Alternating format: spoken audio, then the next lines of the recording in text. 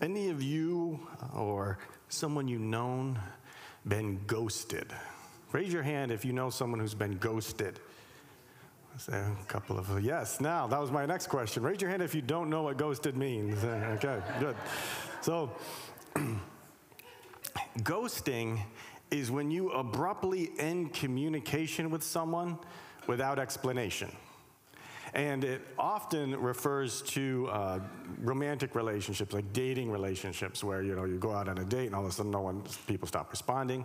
But it can refer to all sorts of relationships. So, for instance, if you have a plumber and you're like, "Oh, can you do this work?" They give you an estimate, and then you keep going. They ghosted you. They must be too busy because they're not responding in any way. Also, I read about a lawyer who was trying to settle an estate, and there was some far-off relative, and after some initial communication, that relative just ghosted them, and he says it didn't make sense because, they had a cash windfall coming. And that shows that even when we're trying to bless or help someone, well, they can still ghost you. And, we can sometimes ghost God. What I mean by that is that we end communication. We don't respond to any of the messages that he is sending through various means. But you can't ghost God forever. And if I may, you can't ghost the Holy Ghost. Because we'll all stand before him one day. And not only that, but we shouldn't want to ghost God, because we miss out on the most important relationship of our life, an eternal relationship with our Creator. And yet, the message continues to go out to invite us to himself, inviting us to choose repentance and rest. And the primary scripture or the verse of our scripture that I want us to focus on is verse 28, where Jesus invites people. He says, "Come to me, all you who labor and are heavy laden, and I will give you rest." But we failed to respond, as many of the people failed to respond as when they heard that invitation from Jesus' lips. And our scripture contrasts those who don't respond to God's message to those who do. But those who do find rest for their souls.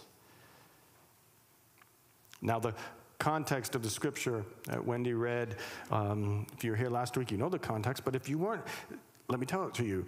Jesus, he had just spoken about the unresponsiveness of this generation. He commented that they rejected John the Baptist's message because it was too austere. But then they also rejected his message because he joyfully preached the kingdom of God and hung out with tax collectors and sinners. Jesus continues on that theme in our scripture of being unresponsive to God's message. That's kind of a less churchy word for being unrepentant. Despite Jesus doing many miracles in various cities and inviting people to repent and find rest in him, and they refuse to turn to Christ. So in that scripture, Matthew 11:20, it says he began to denounce the cities where most of the mighty works had been done because they did not repent. He says, "Woe to you, Chorazin! Woe to you, Bethsaida!" These are towns in Israel where Jesus ministered. And these towns are not far from from Capernaum, which is mentioned in verse 23. He says, "For if the mighty works done in you had been done in Tyre and Sidon, they would have repented long ago in sackcloth and ashes. But I tell you, it would be more bearable on the day of judgment for Tyre and Sidon than for you. And you, Capernaum, will you be exalted to heaven? You'll be brought down to Hades. For if the mighty works done in you had been done in Sodom, it would have remained until this day. But I tell you, it would be more bearable on the day of judgment for the land of Sodom than for you." So Sodom was a city that typified the wickedness of Canaan before Israel settled in that area. This about 2,000 years before Jesus. And fire and brimstone rained down and destroyed that city. And many people are still familiar with that reference, especially with Gomorrah, so Sodom and Gomorrah. Tyre and Sidon might not be quite as familiar, but those were cities that were constant enemies of Israel. And the Old Testament prophets often single out Tyre and Sidon for judgment. So it would have been a shock to Jesus' Jewish audience for him to say that they were being more resistant to God than these Gentile cities who had opposed God so often that their names became synonymous with God's judgment. Jesus was saying that these Israelite cities are more guilty because they received a more direct revelation from God through Christ, through what Christ was doing. Now, I know we don't like all this judgment talk, but think about it from God's perspective. God, he creates humans to love, and they ignore him. And they start to worship not the creator, but worship created things, including themselves. And then they harm one another. But God, because he's a God of love, he sends Jesus. And as an invitation and a confirmation that God's forgiveness and kingdom are open to anyone who would turn to him, Jesus, he does mighty works in these cities. He heals the paralyzed. He cleanses the leper. He even raises the dead, all free of charge, with an invitation to follow. God does that. He sends that message. And their response, they ghost him. No response. Whereas those other cities that were marked for destruction in the Old Testament, Sodom and Tyre and Sidon, well, they received some warning. A patriarch or a prophet would come and warn them, but none of the miracles like Jesus was doing, none of that message. And yet, despite the miracles and despite the open invitation to Chorazin and Bethsaida and Capernaum, they were not responding to God. But again, one day, every person will stand before God. You can't ghost God forever. So the call here is to repent. Take Jesus up on his invitation to turn from our ways and to follow him and receive the kingdom. Now, we often think of repentance in terms of I got to repent, so I'm going to whip myself and do some sort of penance that makes us miserable. But no, repentance is simply responding to God's invitation and all the grace that Jesus has, receiving his joy, receiving his rest. And that's why Jesus, he goes on to say that those who are childlike in their response to Christ, meaning they see their need and receive Christ's invitation, they won't come under judgment. Rather, they come under blessing. They walk into rest. Because in verse 25 it says, Jesus declared, I thank you, Father, Lord of heaven and earth, that you've hidden these things from the wise and understanding and revealed them to little children. Yes, Father, for such was your gracious will. All things have been handed over to me by my Father, and no one knows the Son except the Father, and no one knows the Father except the Son, and anyone to whom the Son chooses to reveal him. Come to me, all you who labor and are heavy laden, and I will give you rest. There's the invitation. The open invitation. Take my yoke upon you and learn from me, for I am gentle and lowly in heart, and you will find rest for your souls. For my yoke is easy and my burden is light. So all may come to him, especially those who are hurting, especially those who recognize their need. Don't ghost God. Choose repentance, and you will find rest for your souls. Now, some might object and say, well, wait a minute. Pastor Joe, you always say pay attention to the context, and I do. And if you remember the context of this in chapter 10 and in the beginning of chapter 11, Jesus warns that following him is going to bring hostility from the world, that everyone has to take up their cross and follow him, that there's difficulty here. So many may be thinking, well, that doesn't sound very easy. That doesn't sound very restful. So how? How does Jesus give rest? How is his yoke easy when the world seems to be against him? After all, he was crucified against his followers. Well, it's not that as Christians we don't have any difficult work to do. But instead, our work is good, eternally good. And it's more bearable because it's good. It's more bearable because of the good harvest it produces. For example, St. Francis of Assisi, Ignatius of Loyola, they were all born into wealth and ease, and they gave it all away and became poor. Well, why did they do that?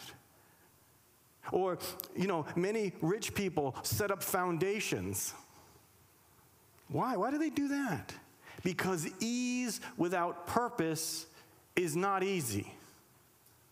It's not. We are built for a purpose. We're created, and we need meaning and purpose. And so ease without purpose is drudgery. But a purpose, even if it's difficult, it has a deep settling and easiness in our soul that we can't deny. And we seek that out, which is, again, why many people give up their riches, give up their ease, because it's not that easy. Secondly, Jesus talks about taking his yoke upon him. Now, if you're not a Christian, you might be like, oh, is that why on Easter we do Easter eggs? Because I never quite got the connection between like yoke and all that stuff. But no, it's not that kind of yoke. The yoke that he's talking about is an oxen yoke. I think I have a picture up there. So a yoke is that thing where it goes around an ox's neck, oxen neck, to help them do the work. That's the yoke he's talking about. And Jesus, he's saying, take my yoke upon you. I'm helping you every step of the way. And by the way, this picture's from Old Sturbridge Village. I used to work there. It's a great place to visit. But that's not me. I was never a driver of the oxen. But the yoke of the oxen, it helps them do the work. And Jesus is saying, I'm not a cruel taskmaster, but I'm gentle and I'm humble, and you'll find rest for your souls. And Jesus, he's already served us self-sacrificially, and he'll continue to walk with us. We're yoked with him, if you will. And his presence, he'll lead us into abundant life, a healing for our brokenness. He'll lead us into an eternal purpose, and he'll lead us to a place where we're truly known by God. Maybe that is the issue. Being deeply known by God. Are you ghosting God because you don't want to deal with getting real and honest? Because that's why most people ghost others, is they don't have the mental energy or strength to deal with the real issues. Easier just to avoid the one that you're in a relationship with. See, we need and we want divine acceptance, and Jesus offers that. But we also realize that he accepts us where we're at, but he doesn't leave us where we are. That he restores us, that he grows us, he cleanses us. But that can be deeply unsettling when we're used to being unclean and broken. And one of the reasons why Jesus goes and he heals and he cleanses the lepers as a demonstration of, you're welcome to the kingdom just as you are, but when you come to the kingdom, I'm going to change you deeply on the inside. I'm going to accept you, but now I'm going to do that work of healing.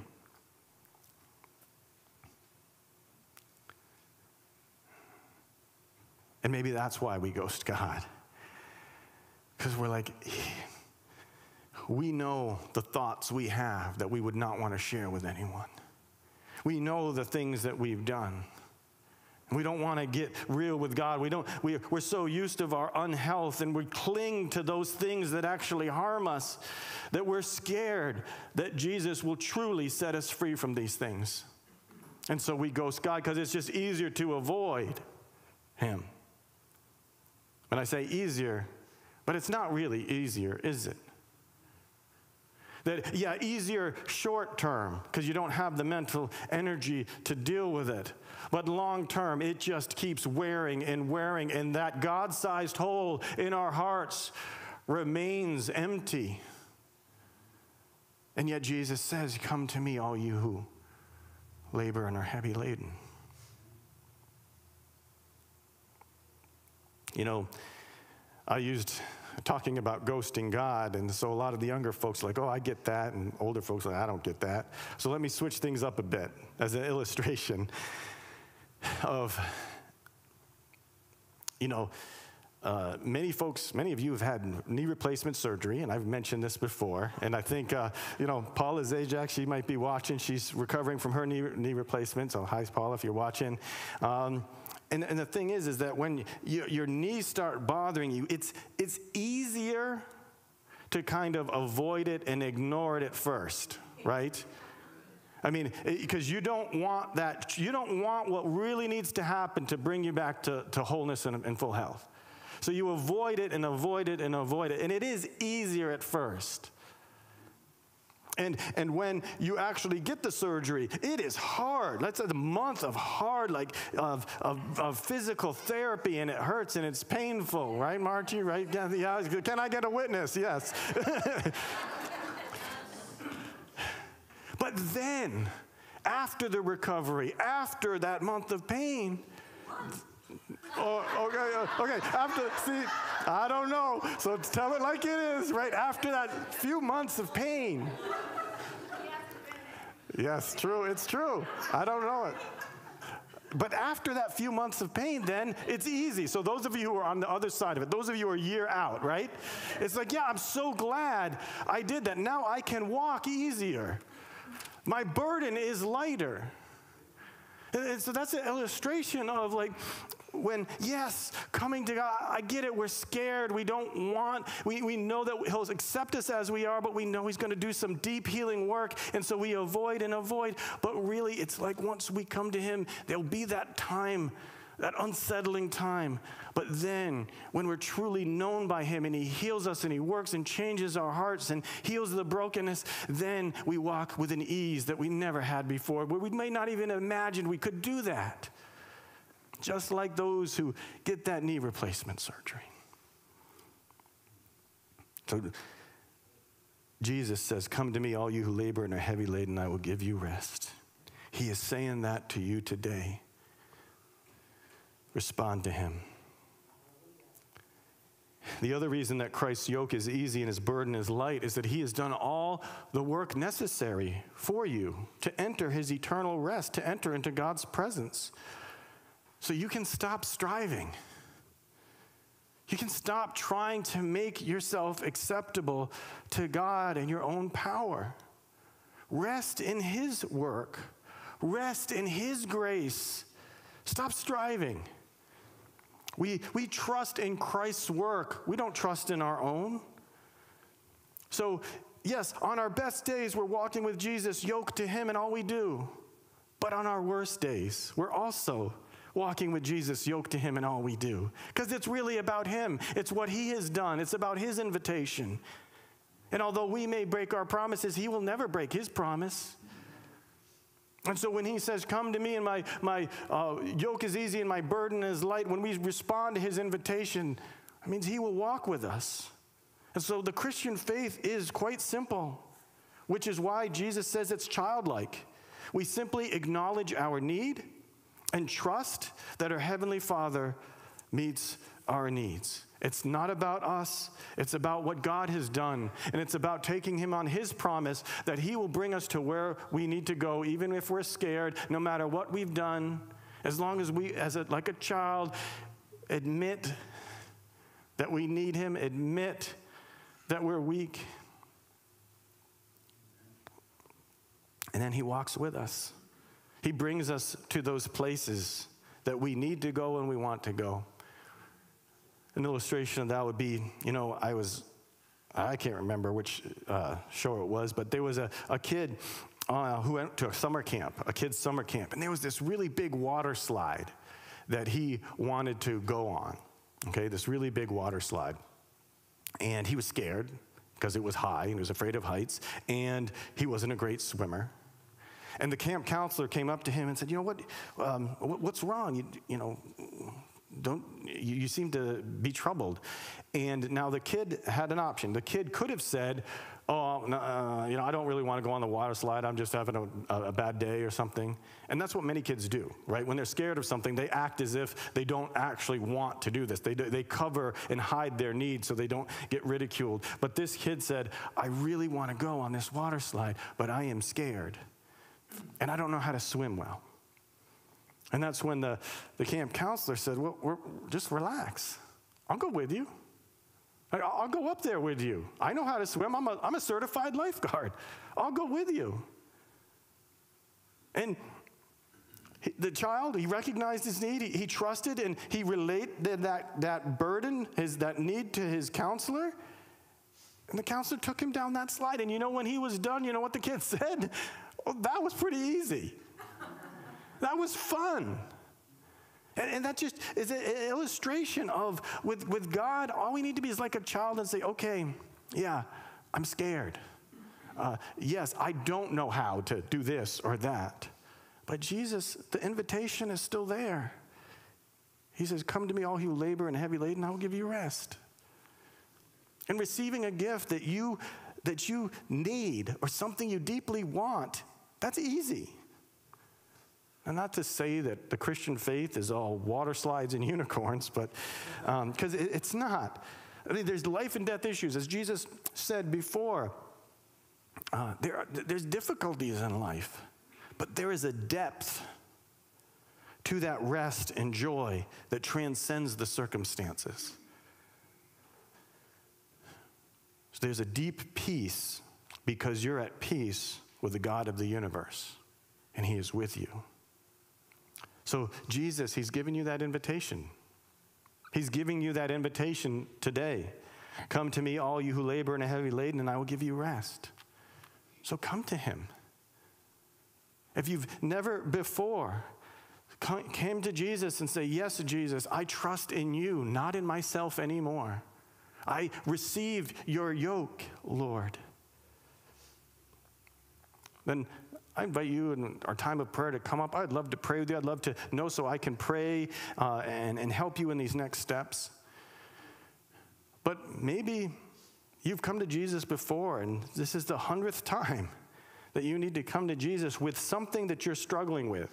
Something where you need to hand it over to him, because if you think about it, this struggle you've been going through, you've been treating it as if you're doing it alone. And Jesus is saying, trade your burden for mine, because mine is light. And we hand it over to God. He invites you to stop striving alone and instead be coupled with him, be yoked to him. But stop ghosting God. Even if it's those little things in your life where you know you should be bringing it to before God, but you just keep ignoring. And maybe even now, you're scared. If I bring this to God, I know what he's going to do. He's going to bring some massive healing, and I don't know if I'm ready for that. But he's with you. He wants to walk with you. Don't ghost the Holy Ghost. He's speaking to you now. He's inviting you through this scripture. Like, this is a message from the scripture, from the Lord to you, saying, come to me, you who are heavy laden. Don't be unresponsive. Don't be like those cities who heard the message of the Lord and just kept ignoring it. Instead, respond to God and see how he can heal, how he can take a part of that burden that you've been struggling with by yourself and trade it for his burden that is light. His yoke is easy. Let's pray.